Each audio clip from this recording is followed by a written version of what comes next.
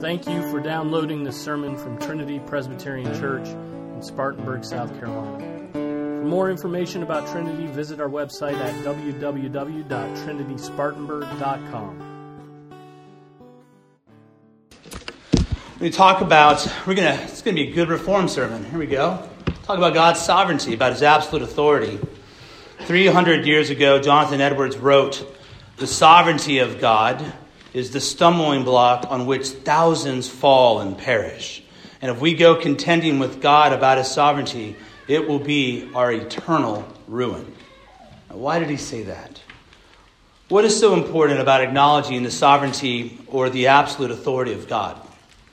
And not just acknowledging it as some academic point of theory, but actually rejoicing in it and loving it and gladly submitting to it. Why is it that if you argue with God about his absolute authority over all things, it will inevitably lead to your eternal ruin? That's what we're going to talk about this evening. But before we can make sense of that question, we have to start somewhere else. We have to start by seeing if God really does have sovereignty or absolute authority over all things. Obviously, if he doesn't, then this is no big deal at all. But if he does, then whether or not we submit ourselves to his absolute authority is literally a matter of life or death. The absolute authority of the true God is rooted in what? The absolute authority of the true God is rooted in the fact that he himself created the universe. The first line of the Bible is a plain assertion that God made the world.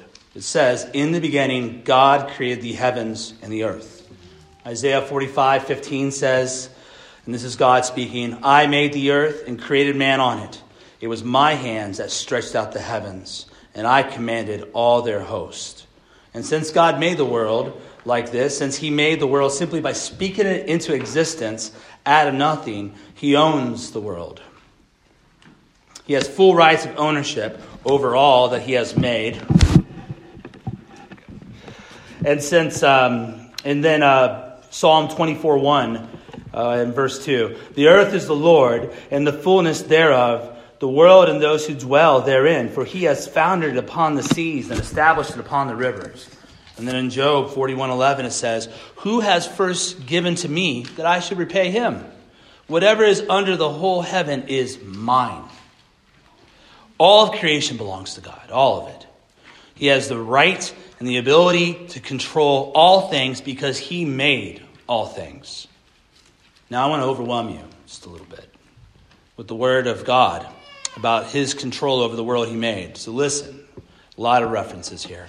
The Bible says that nothing is too hard for God. Jeremiah 32:27, "Behold, I am the Lord, the God of all flesh. Is anything too hard for me?" Genesis 18:14, "Is anything too hard for the Lord?" Matthew 19:26, "But Jesus looked at them and said, with man it is impossible, but with God all things are possible." God does everything that he wants to do. Isaiah 14:24 through 27, "The Lord of the hosts has sworn, as I have planned, so shall it be. And as I have purposed, so shall it stand, that I will break the Assyrian in my land, and on my mountains trample him underfoot. And his yoke shall depart from them, and his burden from their shoulder. This is the purpose that is purposed concerning the whole earth. And this is the hand that is stretched out over all the nations. For the Lord of hosts has purposed, and who will annul it? His hand is stretched out, and who will turn it back?" And then Job 42:2, "I know that you can do all things, and that no purpose of yours can be thwarted." Psalm 115:3, "Our God is in heaven. He does all that he pleases." Psalm 135:6, "Whatever the Lord pleases, he does in heaven and on earth, in the seas and all deep."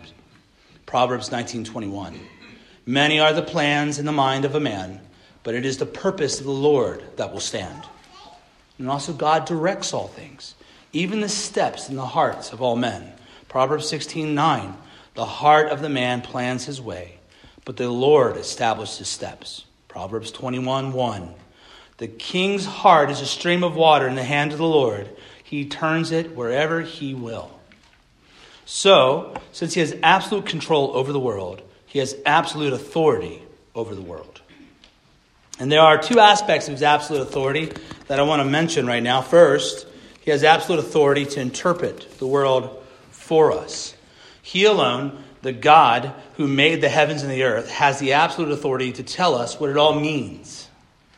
He's the author, who's the only one who can interpret reality for us. Man is totally dependent on God, not only for his existence, but also for his knowledge. Apart from God's light of revelation and creation and Scripture, we can never truly know anything. Since God created and controls everything, he knows everything. This is kind of what I was talking about this morning. And since he alone knows everything, we must depend on his knowledge if we ourselves are to know anything. All that can be properly called truth, not just so-called religious truth, but the truth about numbers and musical notes and the cell structure of plants and the migration patterns of hummingbirds and the events of history, all that can properly be called truth resides first in God. And human beings know truly only as they come to God's revelation of himself as the source of truth. In other words, if God really has created all things, I'm quoting Rushdoony in a PCA church. You got to do it every once in a while. If God really has created all things, if he is self-contained and sovereign, and by his providence governs and controls all things, then no fact is a fact apart from God and has full valid interpretation apart from him. Every fact is a God-created and God-interpreted fact. And this world exists only as God-created and a God-interpreted world. So God alone has the authority to tell us what everything means. That's what it means. That's why the Bible tells us over and over again, the fear of the Lord is the beginning of knowledge. But God's authority goes further than that. He doesn't just have the authority to tell us what everything means. Second, he has the authority to tell us what to do. He has authority to command us and to demand our obedience and to punish our disobedience. The only way to distinguish between right and wrong is to listen to the God who created the world. As the creator, God is the lawgiver who expects his creatures to comply.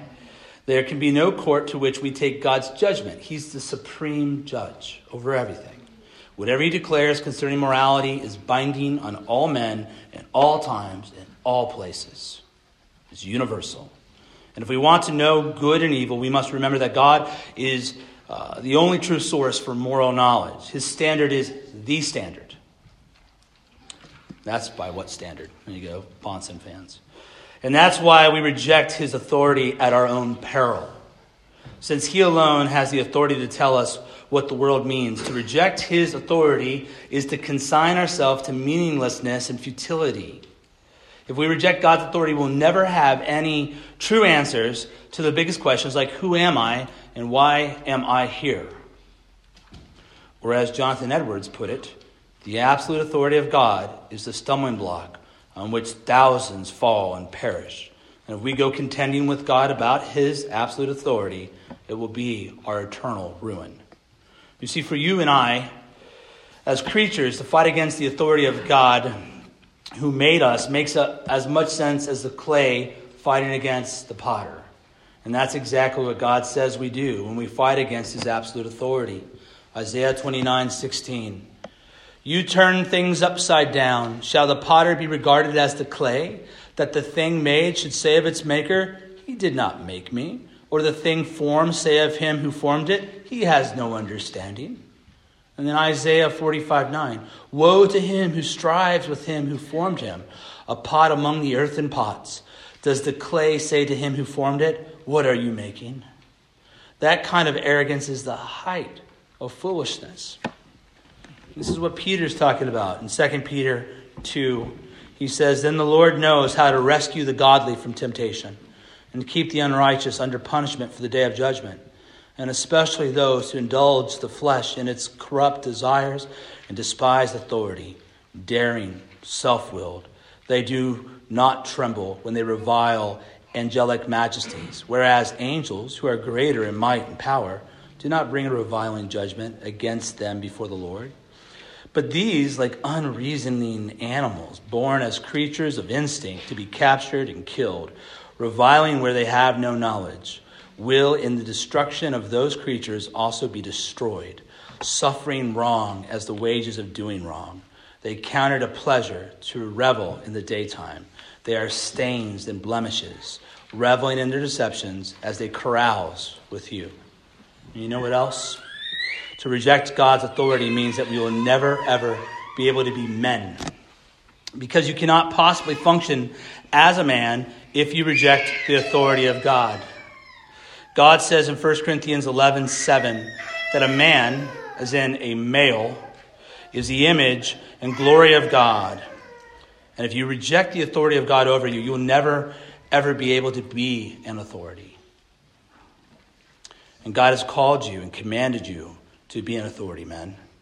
He's called all men everywhere to have dominion over the fish of the sea, over the birds of the heavens, over livestock, and over the earth, and over every creeping thing that creeps on the earth. He's called most of you to be husbands and exercise headship over your wives. He's called most of you to be fathers and to train and discipline your children in the nurture and admonition of the Lord. He's called some of you to be employers and to provide and lead your employees. He's called some of you to be pastors or elders or deacons and to shepherd and oversee and lead and protect and serve the flock of God. But none of us will be able to be authorities until we first submit to God's absolute authority. All of the authorities and all the authorities that he's placed over us, everyone submits. There is no life without submission. And those that will not submit will not end well. We are all under authority. And you can never be entrusted with authority until you live out that truth in your life. The first hope, the first evidence of someone having potential as a leader is their ability to respect their mother and father. The first authority that's been put over them, and to respect their pastors. That's why we can't put someone into office too soon. We're looking for people that submit to God by submitting to those he's put over them. And you women will never know what it is to be a woman until you learn to submit to authority. 1 Peter 3:1-6. In the same way, you wives, be submissive to your own husbands, so that even if any of them are disobedient to the word, they may be won without a word by the behavior of their wives, as they observe your chaste and respectful behavior. Your adornment must not be merely external, braiding the hair, wearing gold jewelry, or putting on dresses, but let it be the hidden person of the heart, with the imperishable quality of a gentle and quiet spirit, which is precious in the sight of the Lord. For in this way, in former times, the holy women also, who hoped in God, used to adorn themselves, being submissive to their own husbands, just as Sarah obeyed Abraham, calling him Lord. And you have become her children, if you do what is right, without being frightened by any fear. And then 1 Timothy 2:9-15. Likewise, I want women to adorn themselves with proper clothing, modestly and discreetly, not with braided hair and golds or pearls or costly garments, but rather by means of good works, as is proper for women making a claim to godliness. A woman must quietly receive instruction with entire submissiveness. But I do not allow a woman to teach or exercise authority over man, but to remain quiet. For it was Adam who was first created, and then Eve. And it was not Adam who was deceived, but the woman, being deceived, fell into transgression. But women will be preserved through the bearing of children if they continue in faith and love and sanctity with self-restraint. You see, we hate authority in general because we hate God's authority in particular. None of us like authority. We don't like being authorities because we don't like being under authority. And our culture has so much emphasized the autonomy and independence of the individual that we totally misunderstand authority. We think of authority as something negative. And because we have bought into the rebellion of our culture, we've been pressed into the mold of the thought forms of our culture so much that we think authority structures are negative and that the best thing is to be self-directed without any authority over us. And because our culture has rebelled against God, it always presents a horizontal relationship between all members of creation. God, angels, men, animals are on one horizontal plane. Sweet and appropriate interaction between them is presented as them making no demands on one another, as living in mutual respect and cooperation. It's flat. And of course, the same horizontal presentation is made with regard to human authority. Everyone must be a peer. And obedience is only the product of either persuasion or overwhelming force. The only times we gladly submit to authority is when we are convinced that it will somehow pay off in the end, or if we know that they are bigger than us and can punish us if we don't. Sort of might makes right. And because our culture hates the concept of vertical hierarchy of authority in which equals willingly and gladly place themselves under authority, gladly place himself under authority structures that God has ordained, it cannot teach you as husbands and fathers and employers and shepherds to be men, to be authorities. And it cannot teach you women to gladly submit to men. And it cannot teach our children how to gladly honor and obey their parents. But as I close, I want to go one step further. There are kinds of people who will agree with me that there's a God who made the heavens and the earth. And this God has the right and authority to control and interpret and command. Jews believe that. Muslims believe that. Jehovah's Witnesses believe that. Mormons believe that. But in itself, none of that is enough. You can embrace all of that and still end in eternal ruin. Why? Because you can believe all that and still reject God's authoritative command about his Son, Jesus Christ. God has spoken with absolute binding authority about Jesus Christ. We read in Luke 9:35, a voice came out of the cloud saying, "This is my Son, my chosen one. Listen to him." And what has Jesus said? Jesus has said to us, "I am the way, the truth, and the life. No one comes to the Father except through me." And he has said, "As the Father raises the dead and gives them life, so the Son gives life to whom he will. The Father judges no one, but has given all judgment to the Son, that all may honor the Son, just as they honor the Father. Whoever does not honor the Son does not honor the Father who sent him."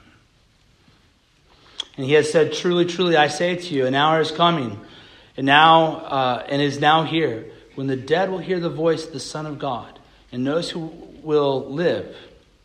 For as the Father has life in himself, so he has granted the Son also to have life in himself. And he has given him authority to execute judgment, because he is the Son of Man." Jesus has the authority to say those things because he is the one through whom God made the world.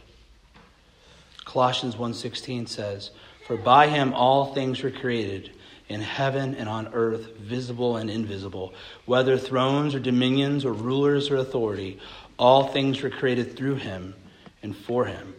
And God the Father has exalted the Son, the Lord Jesus, above all things in power and authority." There's intense pressure in our time to water down the truth, right?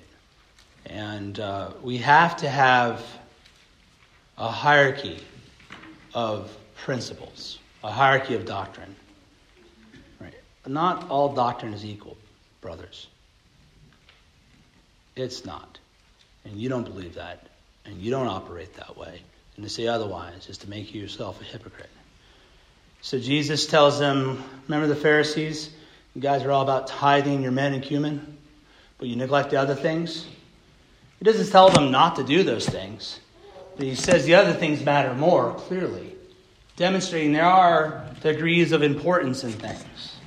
And the number one doctrine we got to get right is the doctrine of God and the doctrine of his Son. That is not something up for debate. It's interesting to me that the pagan response to the upheaval of society is making weird allies. I'm acquaintances with a real influential Mormon speaker. And all the things he says about family are really close. They're really close. Things he says about modesty, the things he's against, the things he stands for. I mean, it's fascinating. I feel like I have more in common with him, at least in social issues, than I do with some fellow evangelicals, even some fellow Presbyterians. And but he wants to act like he's a Christian. And he is not. He is not a Christian. He serves a different God. He serves a God that once was a man that became a God and rules his own planet like some video game. We are different. And as much as I'm happy he's taking on things that I think matter in our culture, we can't have deep unity because he will not submit to the Lord Jesus as presented in Scripture. So while we have to say some doctrines are more important than others, we can't be laissez-faire. Right? We can't be laissez-faire about that. We got to keep the prime things. Right? The first things first. We have to. We have to cling to them, fight for them. There has to be some things you're willing to die for. Right? The deed of Jesus Christ. I am willing to die for that. And it is incredibly important. The sovereignty of God. We cannot give up on the sovereignty of God. If we reject the absolute authority of God, we make God into something like us. He has no power of his creation, no absolute power. That makes no sense. We change who God is. We cannot move on that. So this matters. The God has exalted his Son, the Lord Jesus, above all things in power and authority. Philippians 2:9-11. Therefore God has highly exalted him and bestowed on him the name that is above every name, so that at the name of Jesus, every knee should bow in heaven and on earth and under the earth, and every tongue confess that Jesus Christ is Lord, to the glory of God the Father. So again, the words of Jonathan Edwards are true. The absolute authority of God is the stumbling block on which thousands fall and perish. And if we go contending with God about his absolute authority, it will be to our eternal ruin. So I plead with you, do not argue with God about his absolute authority. Do not argue with God about what the world means. Scripture has to be the final and highest authority. Cannot give up on inerrancy.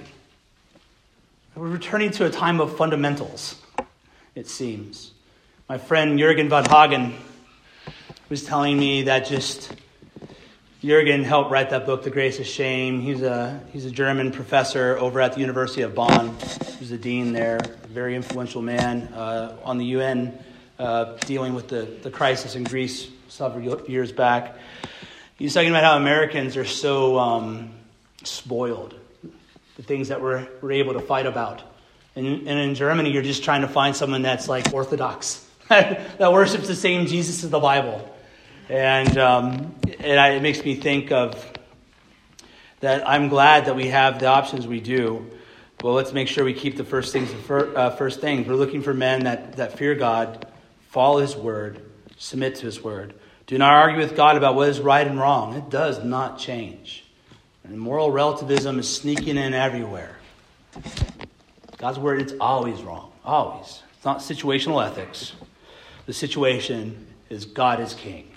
That's the situation. And most of all, do not argue with God about his Son. People are going to tell you, children, that there's other ways to get to God, and not just his Son. And they're going to say that as you go out, neighborhood kids, and certainly if you go to college, they're going to tell you that it's not true. He's the only way. No one can come to the Father except through the Son. You've got to believe what the Word of God says, right? Cling to it. Cling to it, Esther. The Father loves the Son and has given all things into his hand. Whoever believes in the Son has eternal life. Whoever does not obey the Son shall not see life, but the wrath of God remains on him. John 3. Oh, it's good to know the Lord. It's good to be underneath his authority. Let's submit to his authority so it rightly orders our life and brings that beautiful peace that you read about this morning in James chapter 3.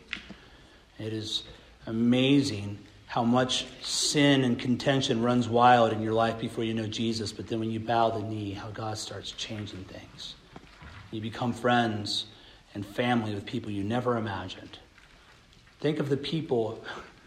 We used to have a small group back in Bloomington full of a bunch of Dutch people.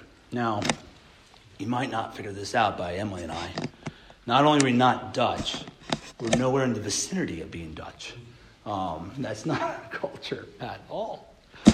And they're introverted. And we're not really in the vicinity of being introverted either, I think. But those people